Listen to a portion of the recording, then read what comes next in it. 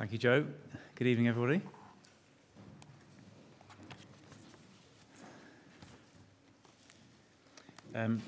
Don't be too intimidated by the amount of ink on the outline.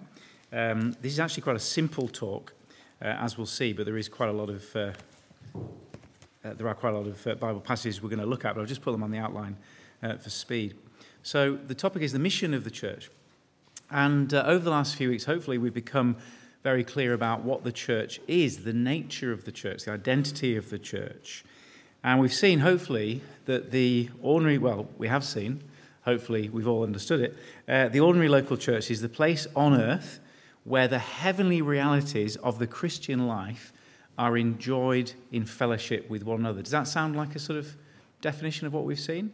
The ordinary local church is the place on earth where the heavenly realities of the Christian life are experienced and enjoyed in fellowship with one another. That's what we've seen, isn't it?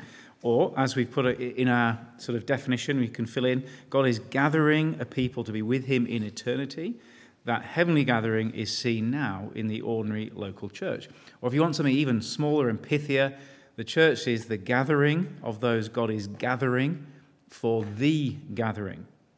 I thought 3 gatherings were enough. The church is the gathering of those God is gathering for the gathering. So, as Joe reminded us in his prayer just now, God has invested his great purposes for the world in the local church. This is the privilege that we have in becoming part of God's purpose. And so this is where the action is. This is what matters. This is what lasts. This is where people come to meet with God and build a relationship with God. So hopefully by now then we're clear what the church is. That's a summary of the nature of the church. But that should lead us to another question, shouldn't it? What does the church do? What is the mission of the church? Well, have a think. Those two things are connected. What the church does is going to be tied to what the church is. The mission of the church flows from the identity of the church. So if God's plan is to gather his people to himself and to shape them to be like Jesus in order to be with him for eternity, then the mission of the church is to play its part in that plan, which means, very simply, that the church is to grow. We are all about growth. But there are 2 kinds of growth. First, outwards in number. I'm just going to move that so I don't bash it. And secondly, growth upwards in maturity. So let's think about those 2 types of growth for the bulk of our time together this evening. Firstly then, a mission out, the outward type of growth. Think back to the promises that God made to Abraham. Look at it on the sheet in Genesis chapter 12. I'll bless those who bless you, and whoever curses you I will curse, and all peoples on earth will be blessed through you. So here is the beginning of the nation of Israel. God makes a promise to one man, Abraham, and the promise sort of extends down through history, down through time, to his family. But notice that the promise also is going to extend outwards geographically, because God says all peoples on earth are going to be blessed through him. So God makes a promise to one man, but that promise is going to impact the whole world, all nations. And at various times in the Bible story, you see little examples of that. So remember the Joseph story. Joseph, son of Jacob, son of Abraham, is meant to be, is the means God uses to bless Egypt, to bless the people, to save many people from famine. You see another example of that through the Exodus. We learn that the reason for the Exodus is obvious, to save God's people. But look at Exodus 9:16. Sorry, the chapter's missing. It's chapter 9:16. God is doing all this so that I might show you my power and that my name might be proclaimed in all the earth. So God is rescuing the Israelites for their sake, obviously, but actually there's a greater purpose in it. It is a global purpose. He wants his name to be praised throughout all the earth. Or have a look at it in Exodus 19. Here is the moment just before God gives them the 10 commandments. Look at what he says. Now, if you obey me fully and keep my covenant, then out of all nations you will be my treasured possession. Although the whole earth is mine, you will be for me a kingdom of priests and a holy nation. These are the words you are to speak to the Israelites. So one reason the law is given is so that Israel can be kind of shaped into this nation that is going to so impress the world, that they're going to actually see something that they won't see anywhere else. Look at it in Deuteronomy 4 as well. See, I've taught you these decrees and laws as the Lord my God commanded me, so that you may follow them in the land you are entering to take possession of. Observe them carefully, for this will show your wisdom and understanding to the nations, who will hear about all these decrees and say, surely this great nation is a wise and understanding people. What other nation is so great as to have their gods near them the way the Lord our God is near us when we pray to him? And what other nation is so great as to have such righteous decrees and laws as this body of laws I'm setting before you today? So God gives Israel this special group of laws, body of laws, which is meant to make them look different and impressive and godly. And the nations are supposed to look on and think, wow, we want to be like them. Well, have a look at it in Psalm 96, verse 7. Here the psalmist is talking about the praises of Israel. So I want you to notice that same kind of global perspective, international perspective. Ascribe to the Lord, O families of nations, ascribe to the Lord glory and strength. Ascribe to the Lord the glory due his name. Bring an offering and come into his courts. Worship the Lord in the splendor of his holiness. Tremble before him, all the earth. Say among the nations, the Lord reigns. The world is firmly established. It cannot be moved. He'll judge the peoples with equity.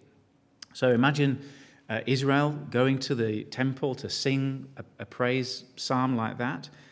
And they are thinking, as they're praising God, of the world around them and how this is the God of all the nations, and that the nations should in some way hear their praises and come to worship God.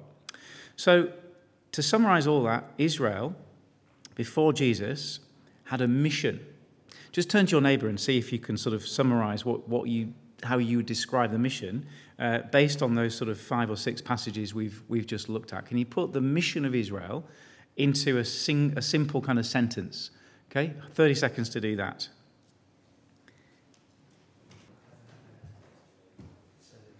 Right, brilliant. I just got a couple of answers and they were great. I'm not going to pick on people, but the gist of it was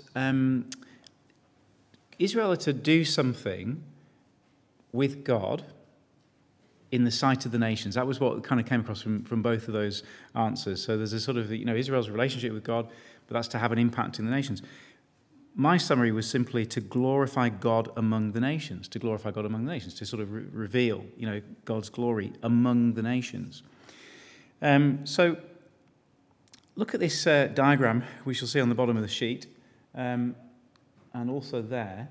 And I think that kind of summarizes what we've just said, in that the mission is a mission that pulls people in. It's a display of God's glory. It's a centrifugal mission, isn't it? No, it's not. It's a centripetal mission. I always get those things wrong. In that people are being drawn in rather than flung out. And that is a surprise, isn't it? And something that we need to get our head around a little bit, because when we think of mission, we tend to think of sending. We tend to think, okay, missionaries are people who are sent out. In fact, the word mission comes from the Latin to send. That is kind of the basic idea of it. But Israel had a mission that was about drawing people in, a bit like moths are drawn to a flame. And hopefully you could see that. Have a look at it in Isaiah 60. Nations will come to your light, the kings to the brightness of your dawn. Lift up your eyes and look about you. All assemble and come to you. Your sons come from afar and your daughters are carried on the arm. Then you will look and be radiant. Your heart will throb and swell with joy. The wealth on the seas will be brought to you. To you the riches of the nations will come. Herds of camels will cover your land. Young camels of Midian and Ephah.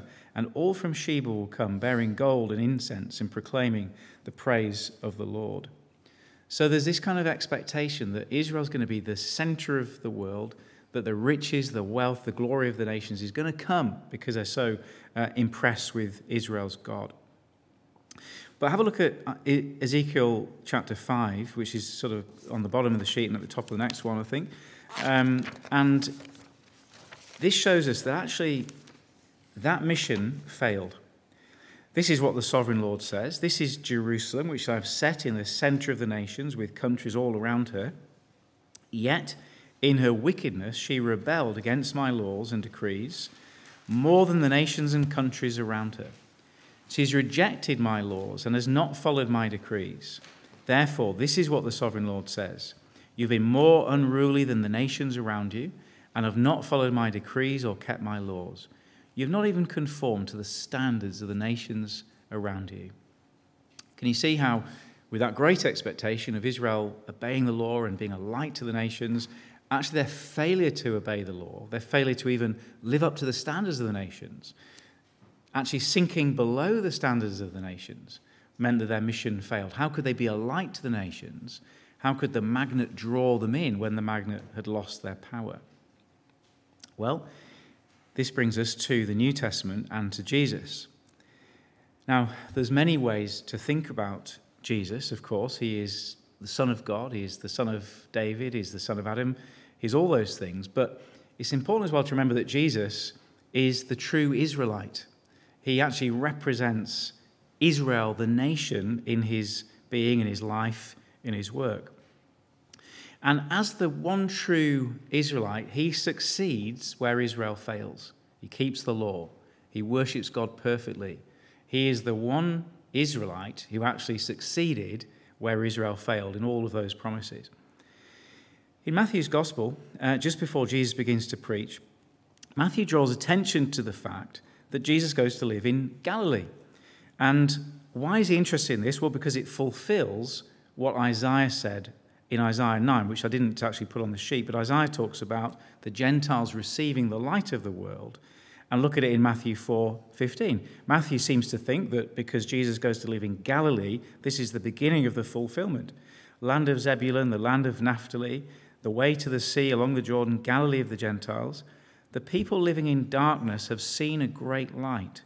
On those living in the land of the shadow of death, a light has dawned. So Jesus is now becoming the light of the world that Israel was supposed to be. But here's a question. How do the Gentiles receive the light? Do they come to the light, as was expected in the Old Testament, or does the light go to them, as Jesus seems to have done here? Well, the answer is both. Jesus is the one who has been sent by God to bring salvation to the world and thus fulfill the promises of God to Abraham. He is the one who completes the fulfillment. He is the one descendant of Abraham, the one Israelite through whom God will bless all people. But he does it in two ways. There are two parts to his the direction of the mission now. He draws people to himself, as Israel failed to do. So, for example, and here's the next sort of bit of the diagram. He fulfills where Israel failed. Do you remember the strange little story in the Nativity where the three, well, we don't know if there are three wise, well, we don't know if they were wise men. Well, yeah, they were men. From the Orient, well, maybe. But anyway, those unnumbered strange magicians who came from the East, and they gave the baby Jesus some gifts, gold, frankincense, and myrrh. That's why we think there were three. What was so significant about them, other than that they make a great sort of nativity story? Because they were the fulfillment of Isaiah 60, the nations bringing their wealth. They were the representatives of the strange oriental nations around, actually coming and being so impressed with Israel's God that they brought him their wealth. That's the significance of it. So a surprising fulfillment of Isaiah 60, three wise men coming to the baby in the manger. Not, because it was 2 years later, but anyway, that's another story. But here's the big change. The nations come to Jesus. Jesus then gathers disciples to him, so people are coming to him, but here's the big change. Jesus then sends them out.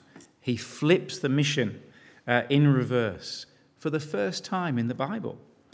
Mark 1:17, come follow me, and I'll make you fishers of men. He calls them, and he sends them. So here is the moment the great mission of God turns around.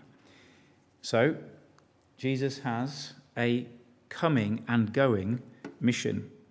He attracts and he sends.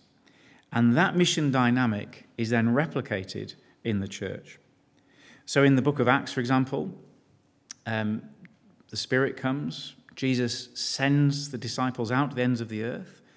They start going around preaching the gospel. Goodness, it's dark in here, isn't it? I've just realised how dark it is.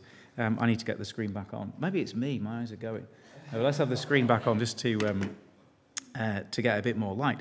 But they preach to the Mediterranean. in the book of Acts, and you see little churches kind of starting, don't you? What do those churches do? Do they kind of huddle together in a holy huddle and enjoy being Christians? No. And if they do, they get severely reprimanded by the apostles. They replicate the mission of Jesus. They attract and they send. And so the mission of the church looks like the mission of Jesus.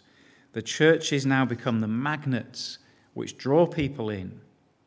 The Christian churches now are the light of the world, the very thing that Israel failed to be and Jesus was.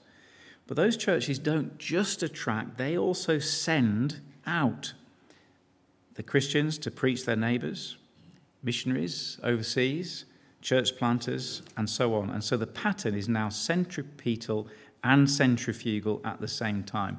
Or because it's quicker to write, coming and going. Now there's great debate among pastors and theologians and people who write books on church growth, whether the church is primarily attractional or missional. So should we be kind of, just working hard to attract people? Should we, for example, replace the pews with comfy seats? I personally think we should, but we're not allowed to. Should we make church kind of something that you just is a brilliant thing for outsiders to come into? Should it be attractional? Lots of books and proposals about that. But then there's a whole load of others that say, no, the church should be missional. Don't worry about how comfortable it is. Don't worry about the experience of church. Actually, we've got to be out there in the world preaching the gospel. If you were to sort of have a look on Amazon, you'd probably find at least 100 books on that kind of debate. Well, I'll save you reading them all because the answer, you can see from the diagram, is both. It is both at the same time. We are to be attractional and missional at the same time. Have a look at it in 1 Peter 2. But you are a chosen people, a royal priesthood, a holy nation. Listen to that Israel language coming back in, now applied to the Christian church, a people belonging to God, offering spiritual sacrifices acceptable to God through Jesus Christ. What for? So that we can have a holy huddle and enjoy? No, so that you may declare the praises of him who called you out of darkness into his wonderful light. It's a perfect sort of illustration of the coming and going, isn't it? God has made you a holy nation, and now as we praise God, that is, as we do evangelism, which is what praise really is in the New Testament, you can't really separate the two, other people are coming in. And therefore, if you want to be a missionary, if you want to take part in God's plan, the number one thing you have to do is throw yourself into a local church. This is why the Spirit was sent in Acts 1 to equip the servants to bear witness to him in Jerusalem, in Judea, and to all of ends of the earth. This is the mission that we are to be involved in between now and when Jesus returns. But that's just the mission outwards. There is another dimension, another dynamic going on, which is the mission upwards. Look at it in Colossians chapter 1. We proclaim him, admonishing and teaching everyone with all wisdom, so that we may present everyone perfect in Christ. To this end I labour, struggling with all his energy, which so powerfully works in me. See, what is Paul trying to achieve? He says he's proclaiming Christ, he's teaching, and what is the end result of that? What has he got in mind? What is his goal? To present everyone perfect in Christ. In other words, Paul preaches the gospel to convert people, and he preaches the same gospel to mature them. He's already said earlier in the passage in Colossians that he's preached this unsearchable riches of Christ's gospel, and they've been converted. Now he's saying he's going to continue to proclaim that same gospel, that same word, right to the end of Christian maturity. So here's another diagram. You don't need to copy all those words at the bottom, but the basic idea is that when somebody is converted, there is a great change. They go from darkness to light, as he puts it, from the kingdom of Satan to the kingdom of God, from death to life. There are, great change comes about. But once you're over the line and have been converted, that's not the end of the story. The word keeps on working. It keeps on forming us, training us. And there is never a time that you don't need to hear the gospel and be shaped and matured in Christ. Remember what Jesus said in Mark chapter 1, "Come follow me and I will make you fishers of men." We don't often place much emphasis on that word make.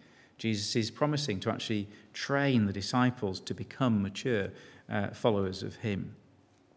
So these two dimensions of the mission, outwards in evangelism and upwards in maturity, are kind of two, and I've sort of talked about them as two separate things, but they shouldn't be separated too much in our thinking. They are connected and interdependent because they happen both at the same time by the gospel. And so let's think then about them both together for a little while. There's a little heading at the bottom that should be at the top of the next page, mission out and up. And again in 1 Peter, have a look at 1 Peter 2, 11 and 12, and you see the connection. "Dear friends, I urge you as aliens and strangers in the world to abstain from sinful desires which war against your soul. Live such good lives among the pagans that though they accuse you of doing wrong, they may see your good deeds and glorify God on the day he visits us." So, as we put sin to death, grow in holiness in our relationship with God, the church, the world outside, the pagans are looking on and taking note. This is also what we're seeing in 1 Timothy. 1 Timothy 3, 14 and 15. "I'm writing you these instructions so that if I'm delayed, you will know how people ought to conduct themselves in God's household, which is the church of the living God, the pillar and foundation of the truth." This is what 1 Timothy is about. It's about the church becoming a means for God to proclaim his glory, his order, his goodness, his gospel to the ends of the earth. And then Ephesians 3:10 says the same thing. Paul tells us the effect of unity within the church on the watching universe. Here's a very important little passage, Ephesians 3:10, 11. "His intent was that now, through the church, the manifold wisdom of God should be made known to the rulers and authorities in the heavenly realms, according to his eternal purpose, which he accomplished in Christ Jesus our Lord." Now, Paul in Ephesians, you'll know, is very interested in the unity between Jew and Gentile. It's not something that we particularly are worried about now, but in the first century, this was the biggest deal of all, because the division in humanity took that particular line, Jew and Gentile, and no one could ever imagine that being restored. But Paul says, here it is in the church. That's where you see Jews and Gentiles now living together as brothers and sisters with that great kind of dividing wall of hostility gone. And that's why he calls the wisdom of God, which is displayed in the gospel, manifold, because it's many-sided. It's coloured like a rainbow, because there are multi-ethnic gatherings in this one place, something you don't see anywhere else. And he says that when the authorities, that is the kind of the spiritual authorities in the universe, watch on, they are amazed. What could possibly have brought this unity about, that Jew and Gentile are living together in the same place? None other than the gospel. And it's interesting, isn't it, to think about where else you might see this. I know I've told this story in another context, but there was a letter sent into the Lancaster Guardian a little while ago, and the heading was, "Is there a divide between students and the rest of the community?" Student Danny Bland sums up the problem. "There should probably be a sort of scheme to get us all in the same place a bit more. I can imagine a big friendly restaurant where students can go and work, families can go out for a meal, kids can play, elderly people meet up, but I doubt anyone would speak to each other even if they were in one place." Can you picture it? This big friendly place where students and non-students kind of gather together? Well, some of us have had lunch today, haven't we, with students, non-students, babies, toddlers, adults, grandparents. And I wrote back to that letter and I said, well, there is such a place. It's called the church. And I think there is nowhere else on earth where you get that. Well, if that's the mission of the church, then we need to keep on mission. It's very easy to see, it's not easy to see when your eyes are watering like mine now. I don't know why that is. It's very easy to lose this clarity of the mission of the church. What makes it easy to lose the clarity? Well, because there are so many needs in our world. And those needs are often very much easier to see than the need for salvation, than the need for faith in the gospel. There is the need of hunger and poverty. There are the environmental needs. There are all sorts of social needs that we see very clearly around us. And of course, the Bible does tell us to love our neighbour. And of course, caring for people, relieving suffering is an entirely appropriate thing for Christians to do. We have been loved, and we are to respond by loving others. As Galatians 6 puts it, as we have opportunity, let us do good to all people, especially to those who belong to the family of believers. But that social action is not the gospel. It is a response to the gospel. It is not the gospel itself. The world will never have its ultimate needs met by our social action. It'll never be renewed until the resurrection and the return of Jesus. And in the meantime, we need to prioritize the mission, which is bringing the gospel of salvation to all people. I say that because it's so easy to lose that perspective. It's so easy over a couple of generations to forget that that is the mission we've been given. It's a little bit like the golf club that had been around for quite a long time, and it had become a kind of a social club. And actually, eventually, someone realized that although it was called a golf club, nobody was actually playing golf anymore. There was this kind of pile of strange sticks in the corner that had been there rusting. There was a big sort of green area outside. And it said golf club over the doorway. But actually, no one could remember a time when people who'd been to the club actually played golf. You might think that's a ridiculous example, but what about YMCA? Young Man's Christian Association. Similar kind of thing is a Christian association that happened a couple of generations ago that was put together to proclaim the gospel to young men in this country.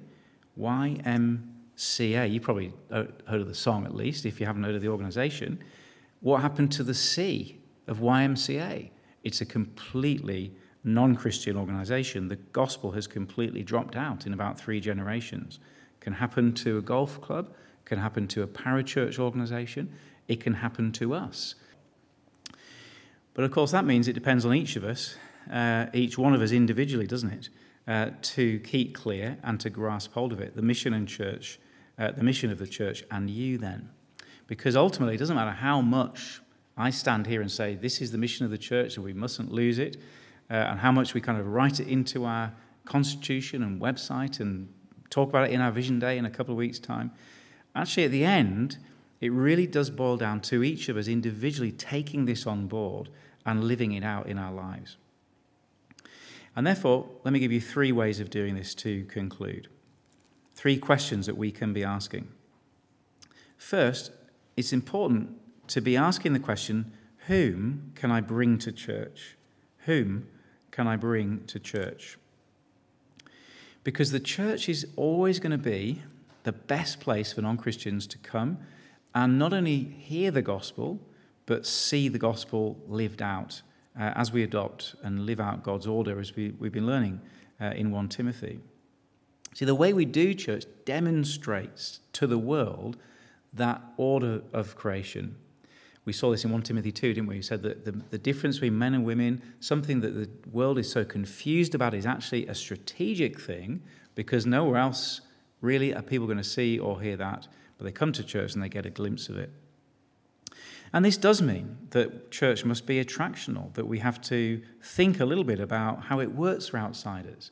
And I'm talking much more than just getting rid of uncomfortable pews. I'm talking about the language we use, the welcome, the fact that we have those sort of horseshoe conversations rather than circle conversations at coffee time, that we're open to new people, that we're able actually to welcome people from different cultures as well. By 2050, a couple of things are going to happen in 2050. Apparently, there'll be no one driving diesel cars on the roads. There'll be no one using gas boilers. And 1/3 of the population will be from an ethnic minority, according to current trajectories. So we need to be able to meet those people and reach them and welcome them. We need to be able to do that. So that also means embodying the gospel in our Christian friendships so that the non-Christian can see what it means to belong to the people of God. Jesus says this very clearly in John 13. As I have loved you, so you must love one another. By this, all men will know that you are my disciples if you love one another. That's interesting, isn't it? Because I've been emphasizing that this is not to be a holy huddle, But that doesn't mean that we don't love each other and enjoy relationships together. And as we are loving each other as Christians, that is actually part of the mission too, because the world gets to look on and see the difference that Jesus has made. So that's the first question. Whom can I bring to church? Second question is, how can I grow as a disciple? We've seen that part of the mission is to grow upwards in maturity. And therefore, if you think back to that arrow, we grow through struggles as we learn to put the gospel into practice. We go through training. We go through hearing God's word. We are moving towards maturity in Christ. So unless you are Jesus or dead and resurrected, you have growth to do. You have work to do.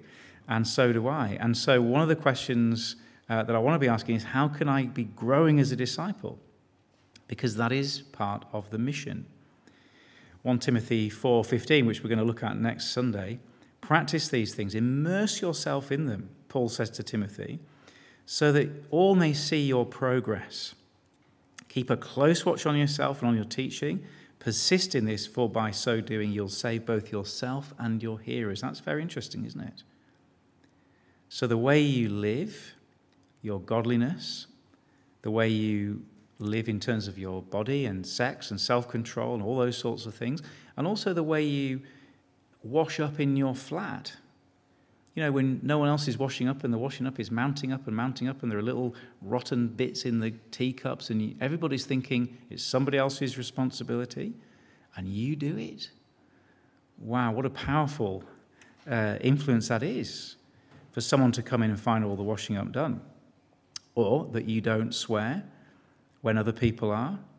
Or someone was telling us the other day how hard it is for her not to join in the conversation about the boss or the lecture or whatever it is. Those seemingly little insignificant things, as well as the big things, part of the mission, part of what attracts the world to the church. How can I grow as a disciple? And thirdly, how can I grow others as disciples? If this is part of the mission, then we need each other. And I want to be asking the question always, how can I be a better servant of Jesus and others? How can I help others to progress? How can I encourage them? And one little thing that we've been talking about and emphasizing as a church for a while is just that ability to open the Bible and read it with another person in that one-to-one ministry. Learn to do that. Make that one of your tools that you want to leave university equipped with. It's powerful and effective. It'll give you a lifetime of ministry ahead of you. But that's just one example. How are you going to be able to serve Jesus? By discipling others. 3 questions then. Who can I bring to church, or whom? How can I grow as a disciple? And who else can I disciple? But how involved are you going to be in this mission? How committed are you going to be? Well, let me leave you with this picture. It's a nice looking breakfast, egg on the plate, a nice rasher of bacon. But what is the difference between the contribution that the hen and the pig makes?